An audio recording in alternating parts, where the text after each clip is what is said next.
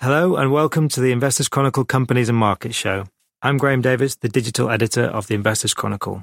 This week's magazine and this podcast is dominated by the theme of income investing. It's our annual Income Majors special issue in which we reveal the top income-paying stocks on the FTSE 100. With me today is Alex Chaniant, who wrote the introduction to our cover feature. Welcome, Alex. Hello, Graham. And Harriet Klarfeld, who I will be quizzing about a couple of the most widely held stocks among our income majors. Hi, Harriet. Hi, Graham. And also, a little later on, a rare treat for listeners, we will be dialing in our expert stock picker, Simon Thompson, to discuss his bargain shares portfolio and how it's performing so far in 2019. But first of all, onto the feature. We're not going to hang around talking about news this week. We're going to go straight into income investing. In your introduction, Alex, you point out that the history of dividend payments goes back more than 4 centuries to the Dutch East India Company. And income investors should be having a field day right now, looking at the results of our income majors screen, with all the companies offering a yield of 5.5% or more. It looks like this year, according to research from AJ Bell, FTSE 100 companies are likely to pay out a record $91.2 billion in dividends, with this figure set to rise to $93.5 billion in 2020. In fact, in his column this week, Mr. Baerboel argues that the average yield on the FTSE 100, which is currently 4.3%, is ludicrous in historical terms. Alex, what do you make of that? I think ludicrous, but not necessarily a surprise. Mm-hmm. The post-financial crisis, investors sought safety in fixed income, and obviously that sent yields down. Interest rates are low, and, well, equities have been seen as much of a safer haven, especially given the length of the bull run that we've experienced. And now we're seeing, with concern over the stock market beginning to rise, perhaps companies are beginning to reward shareholder faith via the means of dividends. But are we looking at a high watermark in terms of UK dividends here? I think this is sustainable. If you look at the aggregate dividend cover across FTSE, it's actually been rising steadily since 2015. It was pretty low. It was close to 1, a multiple of 1. Still not the levels we saw prior to that point, where I was seeing multiples of over 2, but steadily edging upwards. I guess a theme that I wanted to touch upon in my introduction to this feature is the sustainability of dividends and the environment for dividends, and perhaps a perceived rise in hostility towards dividends. We know we've got the likes of National Grid and BT in our list. We know that a Labour government would seek to nationalise former great utilities, and dividends are viewed dimly and are perhaps being used as part of an argument in favour of taking these companies back into public ownership. What's the argument there, though? I mean, are people saying that there's better places to invest this money? Perhaps, yes. I mean, if we look at the point of things like price controls, it's viewed dimly that these companies are paying out and almost destroying value as opposed to creating value and protecting the interests of the consumer as opposed to the shareholder. The word shareholder is increasingly viewed as almost like a dirty word in some circles and areas of the left. And so from that point of view, I think the dividend may well be under threat from a political point of view, but from a financial point of view, as we said, with things like the dividend cover and market volatility, long live the dividend. Indeed. In terms of dividend cover, we talked in the past that cover should be at least 1.5 times and above that. But some of these companies are just tracking a little bit below that. But they are these dividends. Are all these dividends likely to be paid out? Are they sustainable? Well, we will come to Vodafone with Harriet shortly, and Vodafone slashing the dividend by about 40%. Mm-hmm. Is that right? Yeah. And some opposition from shareholders, and that could almost be a bit of an acid test as to what happens when companies make promises about dividends, then are unable to keep them. BT are another one who have said they are looking to maintain and grow their dividend, and we may come to see the consequences effectively teasing your shareholders and then having to pull back, or maintaining those pledges at a cost to other parts of the business. So then we come back to hostility towards dividends. If people are seeing, well, actually, this is the priority of a company, as opposed to actually growing the business, protecting it. Pensions are another point to make in this point of view. I think the argument of dividends versus deficit contributions is one that is grown in importance certainly in the pension sphere. The pensions regulator is looking to crack down on companies that are paying dividends while their schemes are in deficit. And you say in your introduction here that 7 out of these 10 companies, 7 of them are running chunky.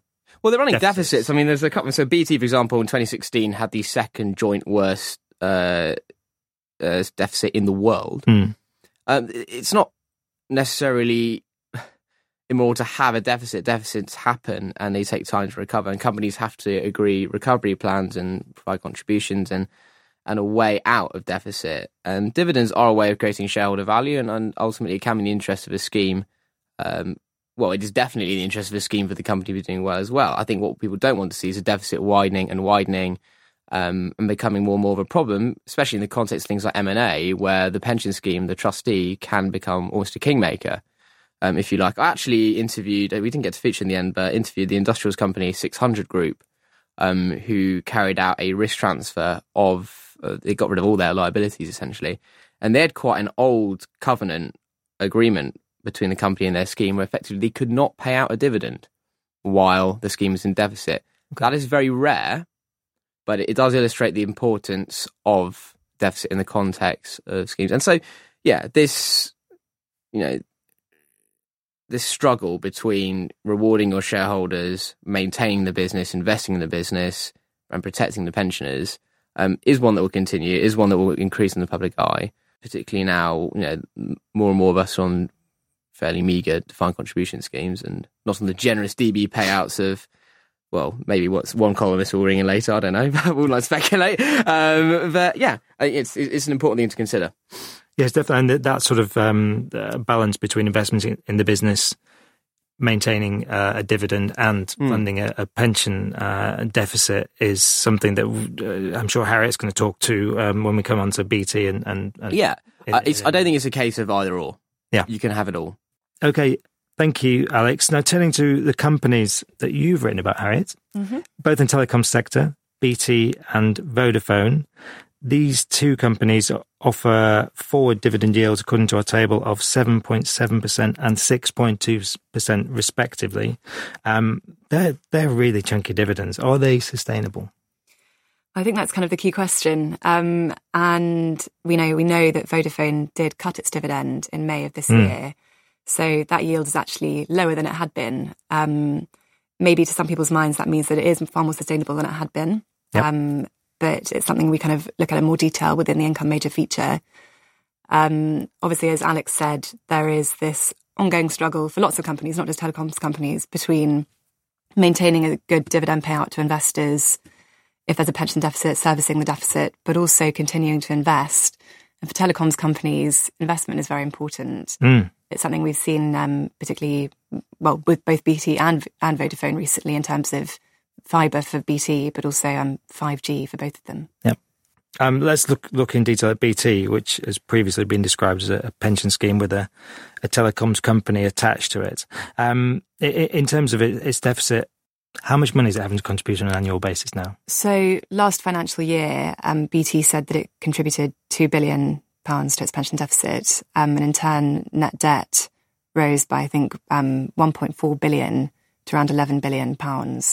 So obviously that's having a big effect on the company. But it's still managing to pay out billions in its dividend. Exactly. So BT said in May this year that it maintained its dividend of 15.4p, and it said it's still expected to do the same for the current year, so FY 2020. Obviously, there are questions now about whether it can maintain it, and I'm sure those questions have been somewhat exacerbated by Vodafone cutting its dividend, given they are both telecoms companies. There are lots of other sort of pulls on BT's cash flows. So you've talked about the pension deficit, and actually when we opted to make BT a sort of contrarian tip of the year at the beginning of this year, we did note that hefty pension deficit, and we sort of made the point that although there were issues, if you like the pension deficit, towards the end of last year, it looked like there might be a sort of general recovery in sight for BT, partly because incoming chief executive Philip Jansen, who joined in February and had previously co-led the payments giant WorldPay, would face pressure to address the company's cash flows and dividend, partly because of that pension deficit. I mean, we've talked about the pension, but there's also investment, which I've mentioned. And while BT, as I've said, has pledged to maintain that dividend this year, it also said that it would continue to consider factors, including underlying medium-term earnings expectations and levels of business reinvestment, including the potential for accelerated fibre to the premises or FTTP investment. And it already announced within its results that it accelerated its targets. So we know that it's targeting far more FTTP goals by sort of the mid-2020s. Yeah. And generally in the past few months, we've sort of seen mounting pressure for BT to increase spending with rising competition in fibre. I mean, this is a sector you can't stand still in. You have to continue you have to to keep and investing. it's huge sums. As the world changes, as technology advances, connectivity is kind of central to what everyone wants now. And I've mentioned 5G. Beyond that, there's sort of demand on fibre. And when you've got competitors sort of stepping in and sort of bearing in on BT, it does need to continue investing sort of faster. And so we may see, we don't know yet, but we may see even more accelerated ambitions for FTTP. It's difficult to say. But for those reasons, some analysts have reduced their free cash flow forecasts in reply. Yep. And that's not really what we wanted to see where we were at the beginning of this year. The balance sheet's already stretched. I mean, Mr. Johnson's trying to cut costs. He's taken 875 million out in the last financial year. Yes. It's a huge sprawling business. There's more that can be cut. But there's a limit to that. Well, there could be a limit, yes. And so the cost-cutting strategy, in fairness, does look like it's going well. As you said, there were significant cost savings last year. I think the question will be, potentially where can they cut next? Will it be the dividend that goes on the line? Sure, I think it's Deutsche Bank who sort of expect the necessary increase in capital expenditure to lead to a dividend cut of 1/3. And that, at current share price levels, that would take the yield to the lower end of 5%. So it wouldn't even feature in our income agents. It wouldn't go anywhere. Yeah. Given that we lifted it from 5 to 5.5 this year. Without that yield, I mean, what really is the investment case for BT now? Given the amount of investment they need to make, I know they've been doing some interesting stuff in America. Start investment, but that's still not really a core part of their business. Let's face it, even if the dividend were cut, say by the amount that Deutsche Bank has suggested, it would still be a decent dividend. But I think there's an argument for companies like BT that a dividend cut could ultimately be quite a good thing for it. It could be a smart move. The balance sheet will be less stretched. There'll be more room for investment. BT's e-mobile business launched the UK's first 5G service at the end of May this year. So, it is getting ahead in that respect.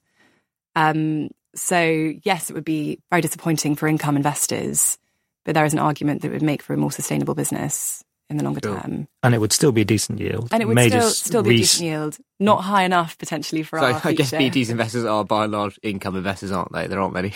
Yeah, I think one would assume so. Yeah. Really, from our perspective, we just don't really see a buying opportunity anymore, given that increased pressure on spending, on investment. But we do still think the shares could be interesting and potentially positive to hold on to from a sort of, from a hold standpoint as opposed to a buy. Okay. The last dividend cut there was in 2009, so it's been a long time. So we think it may still be worth holding for income investors, but you're just a little bit more sceptical around the sort of the longer term outlook into the 2020s. Yeah. Just flipping to Vodafone. Now, it cut its dividend for the first time ever this year. It did. In May. But it still makes our list. It does, because its yield was ridiculously high, sort of alarm bell ringing high before it made the cut. And at 6.2%, it is just a bit lower than it was. Could it cut again? I mean, I don't think we can rule that out. But for the time being, it plans to maintain a progressive dividend policy from what it calls a rebased standpoint. So I think beyond cutting the dividend, it is also doing things like looking at its portfolio. So most recently, it sold its New Zealand business just before it announced the results. So there are other methods it's sort of implementing in order to streamline and generate cash. And as part of that, it needs to spend money on fifth generation or 5G mobile spectrum auctions. So after the results, we learnt more recently, I think in June, that Vodafone had spent 1.88 billion euros on the German spectrum auction, which is obviously a lot of money. And I think the chief executive made the point at the time that it was important to find a balance between spending money on spectrum and also enabling a sort of inclusive mobile environment. But, spectrum is an example of something it'll need to continue investing in, and that will be a drag on cash flows. Yep. And as you said, this is an area where it doesn't stop. Investment needs to continue. It's just completing the acquisition of Liberty Global. Yes. So Vodafone announced its acquisition of certain of Liberty Global's cable assets a while ago, but it is hoping and expecting for that deal to go through this month. Okay. So Vodafone's share price is down by just over a tenth year to date, but it's actually a tiny bit higher. The shares are actually a tiny bit higher than they were on the day that they cut the dividend. Okay. So, again, I think this is an example of a company that could ultimately stand to benefit from having cut its dividend, although clearly very disappointing for income investors at the time.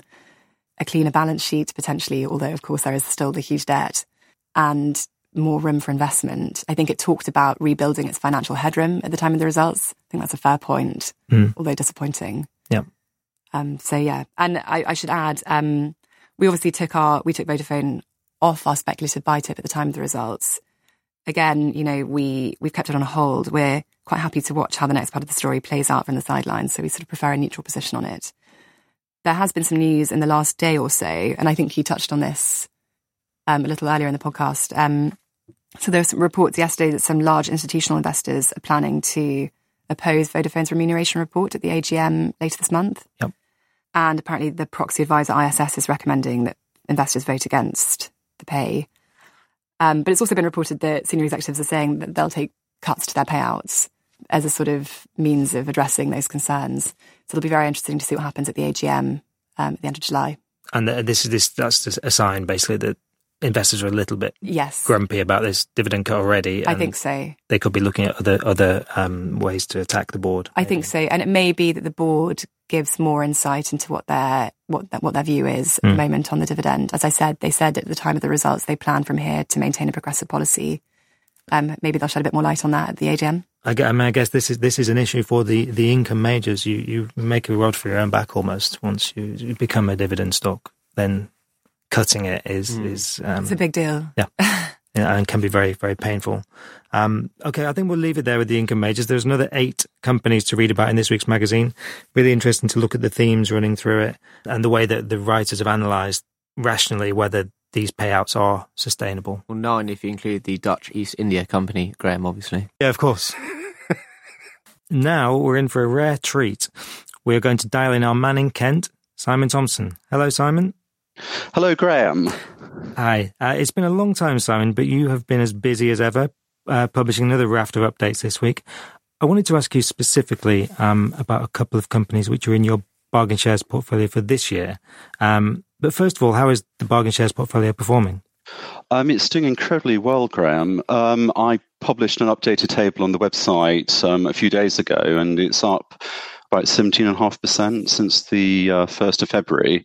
To put that into perspective, the AIM index, the AIM All Share Index, is up 1%. Right. The FTSE All Share Index is up 10%. So it's streets ahead in terms of performance. And this week I've updated 2 of the companies in that portfolio, Augmentum Fintech and Litigation Capital Management, in the magazine which comes out Friday. I've also updated TMT Investments, which is an online article which goes out on Thursday, so shortly. Actually now.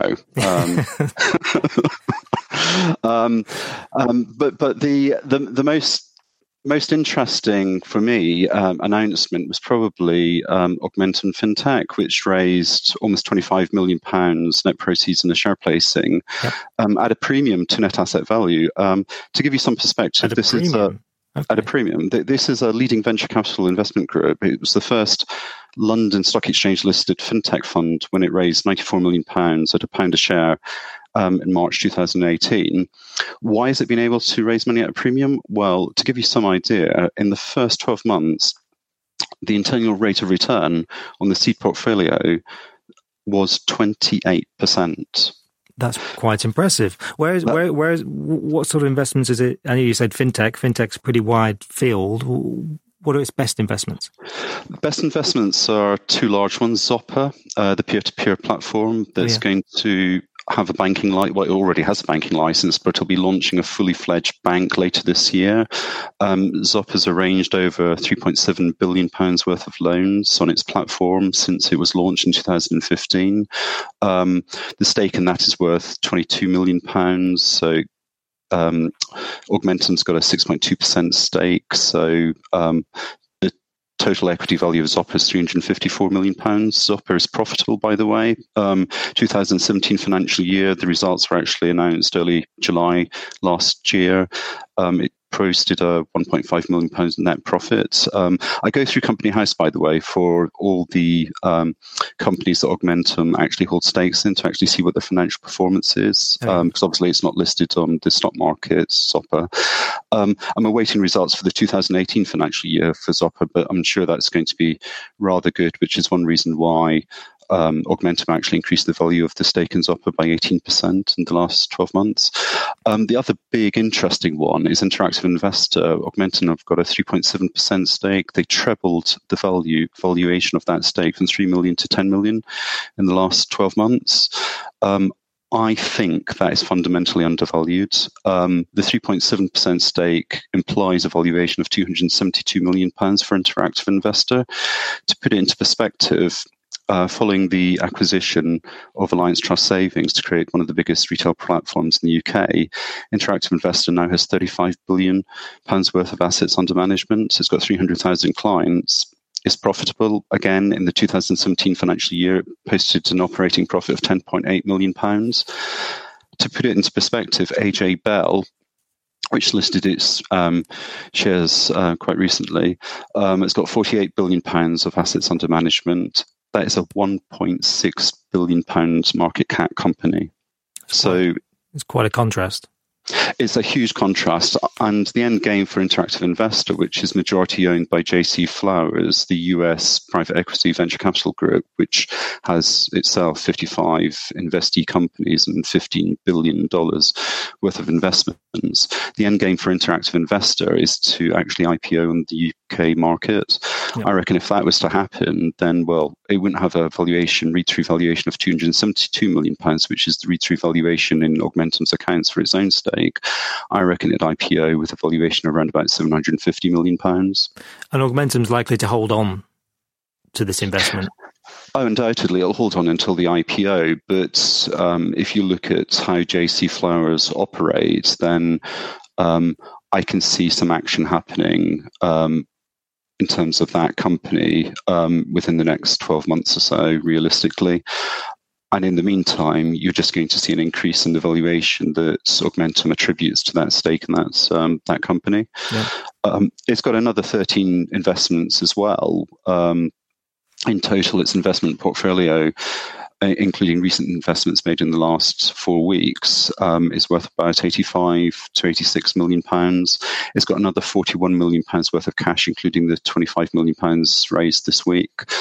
I'm quite happy actually paying the market price of 112, which is pretty close to net asset value of 109.6 pence a share last reported NAV, simply because I can see masses of upside to the valuations of not just Zopper and Interactive Investor, but other companies in the portfolio which it's been investing in.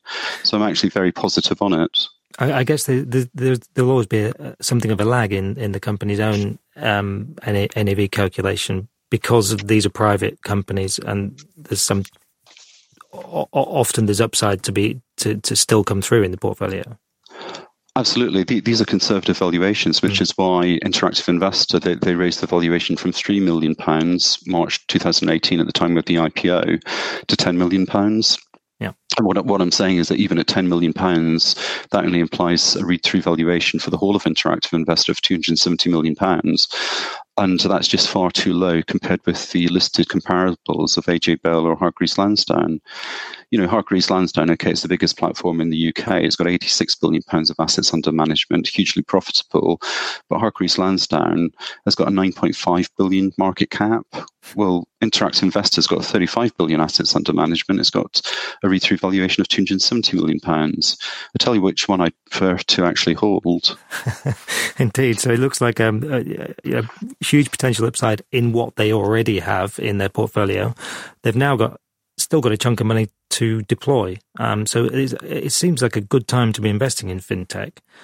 It does. It's got a pipeline, according to the investment manager, Tim Levine, who's a very shrewd guy. It's got a pipeline of about £450 million worth of investment. So there's no shortage to actually deploy the 42 million cash in the balance sheet. And as I said, its track record is rather good. I mean, prior to the IPO, Augmentum was a fund that was being run in effect for the Rothschild family, RIT Capital Partners, which is a 3 billion market cap investment trust listed on the London stock market. And RIT actually retained a stake in Augmentum when it actually floated in March 2018. And that tells you everything, because they're very shrewd guys too. Yeah. Indeed, it looks really interesting. This obviously it's gone up a little bit since the portfolio bargain shares portfolio came out in February, but it sounds like you're in this for the long haul. Oh, absolutely. Look, it's done 10% return in 5 months. I'd be happy if it does another 10% in the next 6-7 months. And as and when the likes of Interactive Investor and Zopper and other companies, investees companies in the portfolio IPO, you will see hefty returns being made. Yeah. And this could be one that could run for years. I know also this week you were writing about Oakley, which is in your 2016 bargain shares portfolio, still delivering. Absolutely. I mean, that's total return on that holding of 70% now, including dividends, which compares very favourably with the 48% return on the FTSE All-Share Index and the 41% return on the FTSE AIM All-Share Index. So it's actually outperforming the benchmarks. I explained in the article on Oakley Capital that the NAV at the end of June, or actually the spot NAV, significantly higher than the year-end one for 2018 for 2 reasons. One, it's done a part realisation on one of its education investments, but secondly, it owns a stake in Time Out, which accounted for 7% of Oakley's NAV of 281 pence a share at the end of 2018. Well, Time Out share price is up 90% this year. So mark that holding to market value. Time Out's listed on the AIM market, by the way. Mark that holding to market value, factor in the gains made on the educational business, and I reckon the spot NAV for Oakley is around about 320 pence a share. The market price is 235 pence, so it's trading at 85 pence discount. Well, that's more than 25% discount to NAV, despite the fact that Oakley has got a fantastic track record, is clearly delivering, and is realising capital from its investee companies at massive premiums to the carrying value in the accounts. Yeah, which shows the value of this long-term investment, I guess. Just flipping to, heading down under, in fact. I just wanted to briefly talk to you about a completely different type of investment company, Litigation Capital Management, which I guess does what it says on the tin, does it? When I included this one in my 2019 bargain share portfolio, I was actually looking for the next Burford Capital. Readers that have been following my columns will have noted back in June 2015, I spotted Burford when it was an AIM traded company, market capitalisation of £200 million, trading on about 10 times earnings, decent dividend yield, close to book value.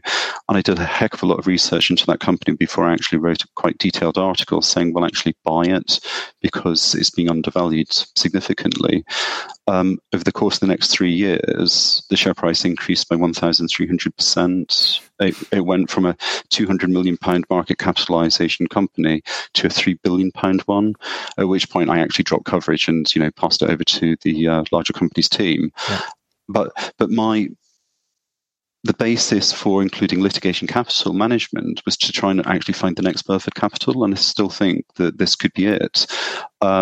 Since it actually IPO'd, which was the tail end of 2018, and it was backed by some very smart fund managers, by the way, Miton Group, River Mercantile, Standard Life Investments control 27% of the equity in the company.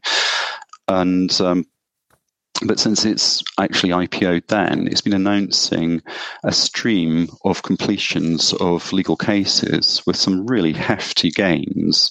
For instance, in the last few weeks, it's announced the closure of an open class action in the Federal Court of Australia, which it funded on behalf of a group that suffered financial loss following a investment in an allegedly fraudulent scheme, but it clearly was. Anyway, that case is settled, and for its part, Litigation Capital, who actually provided the funding on it, will receive up to $3 million Australian as a profit. Well, that's about £1.7 million. It was the fifth case settlement in the financial year.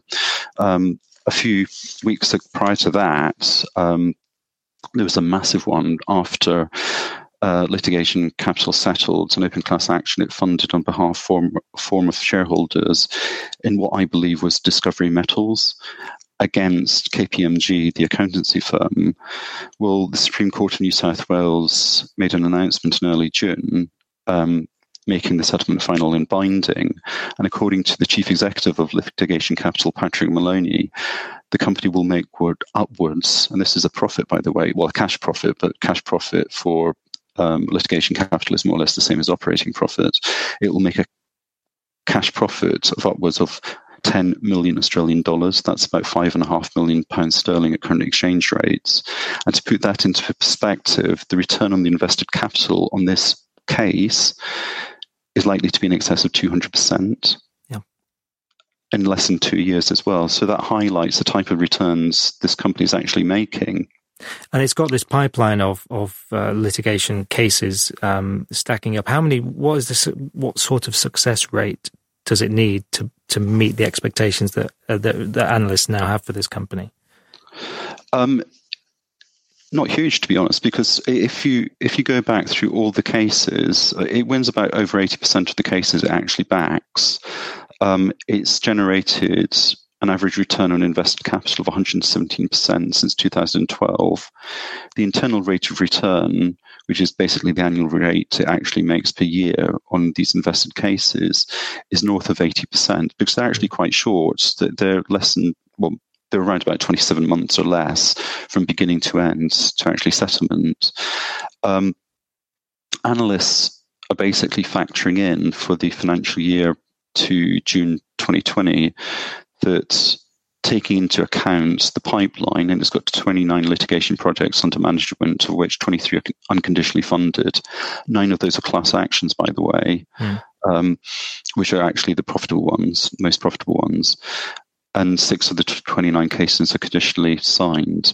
But anyway, just taking those projects alone, and a small selection of them which are due to actually come to settlement in the financial year to June 2020, analysts at Arden Partners, it's Michael White as analyst there, expect the pre-tax profits for Litigation Capital to rise from around about $9.5 million to almost $15 million Australian dollars.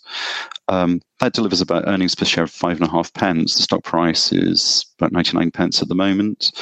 My point is that Litigation Capital has a very conservative accounting practice.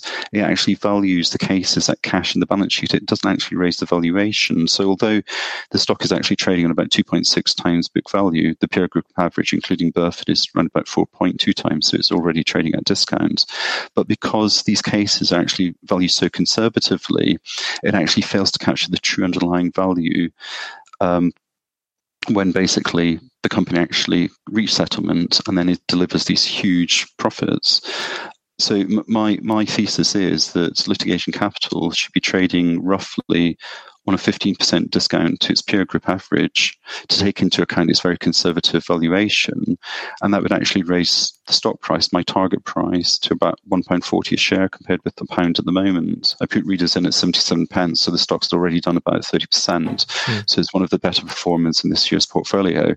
But I can still see massive upside to the share price as these cases come through the legal system, reach settlement. And as I said, it's got some very smart lawyers actually behind it. One of the reasons I actually backed this company was that a guy called Rolls Davis is the executive vice chairman. He joined Litigation Capital in 2018. It was a strategic hire.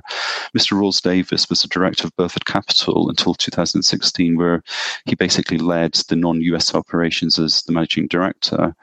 He's not the only smart guy on board. They recruited two very savvy lawyers, Matthew Denny and Toby Butcher.